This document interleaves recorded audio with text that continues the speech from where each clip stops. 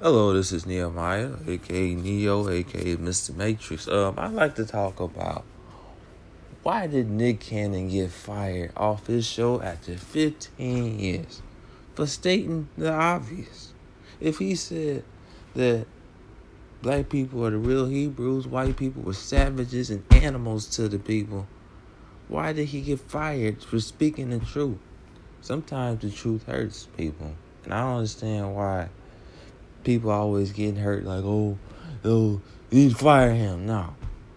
He shouldn't apologize. He shouldn't have apologized at all for what he said, because the truth hurts.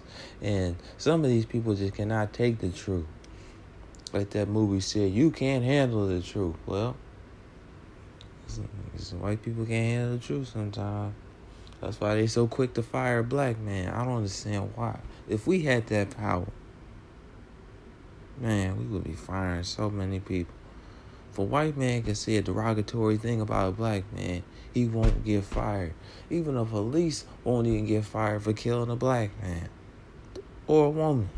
Breonna Taylor's killer's still out there having fun and shit, and he should be in prison. Now, what's up with that? I need answers. Everybody needs answers. But sometimes these answers will never be unsolved. It's just fucking crazy.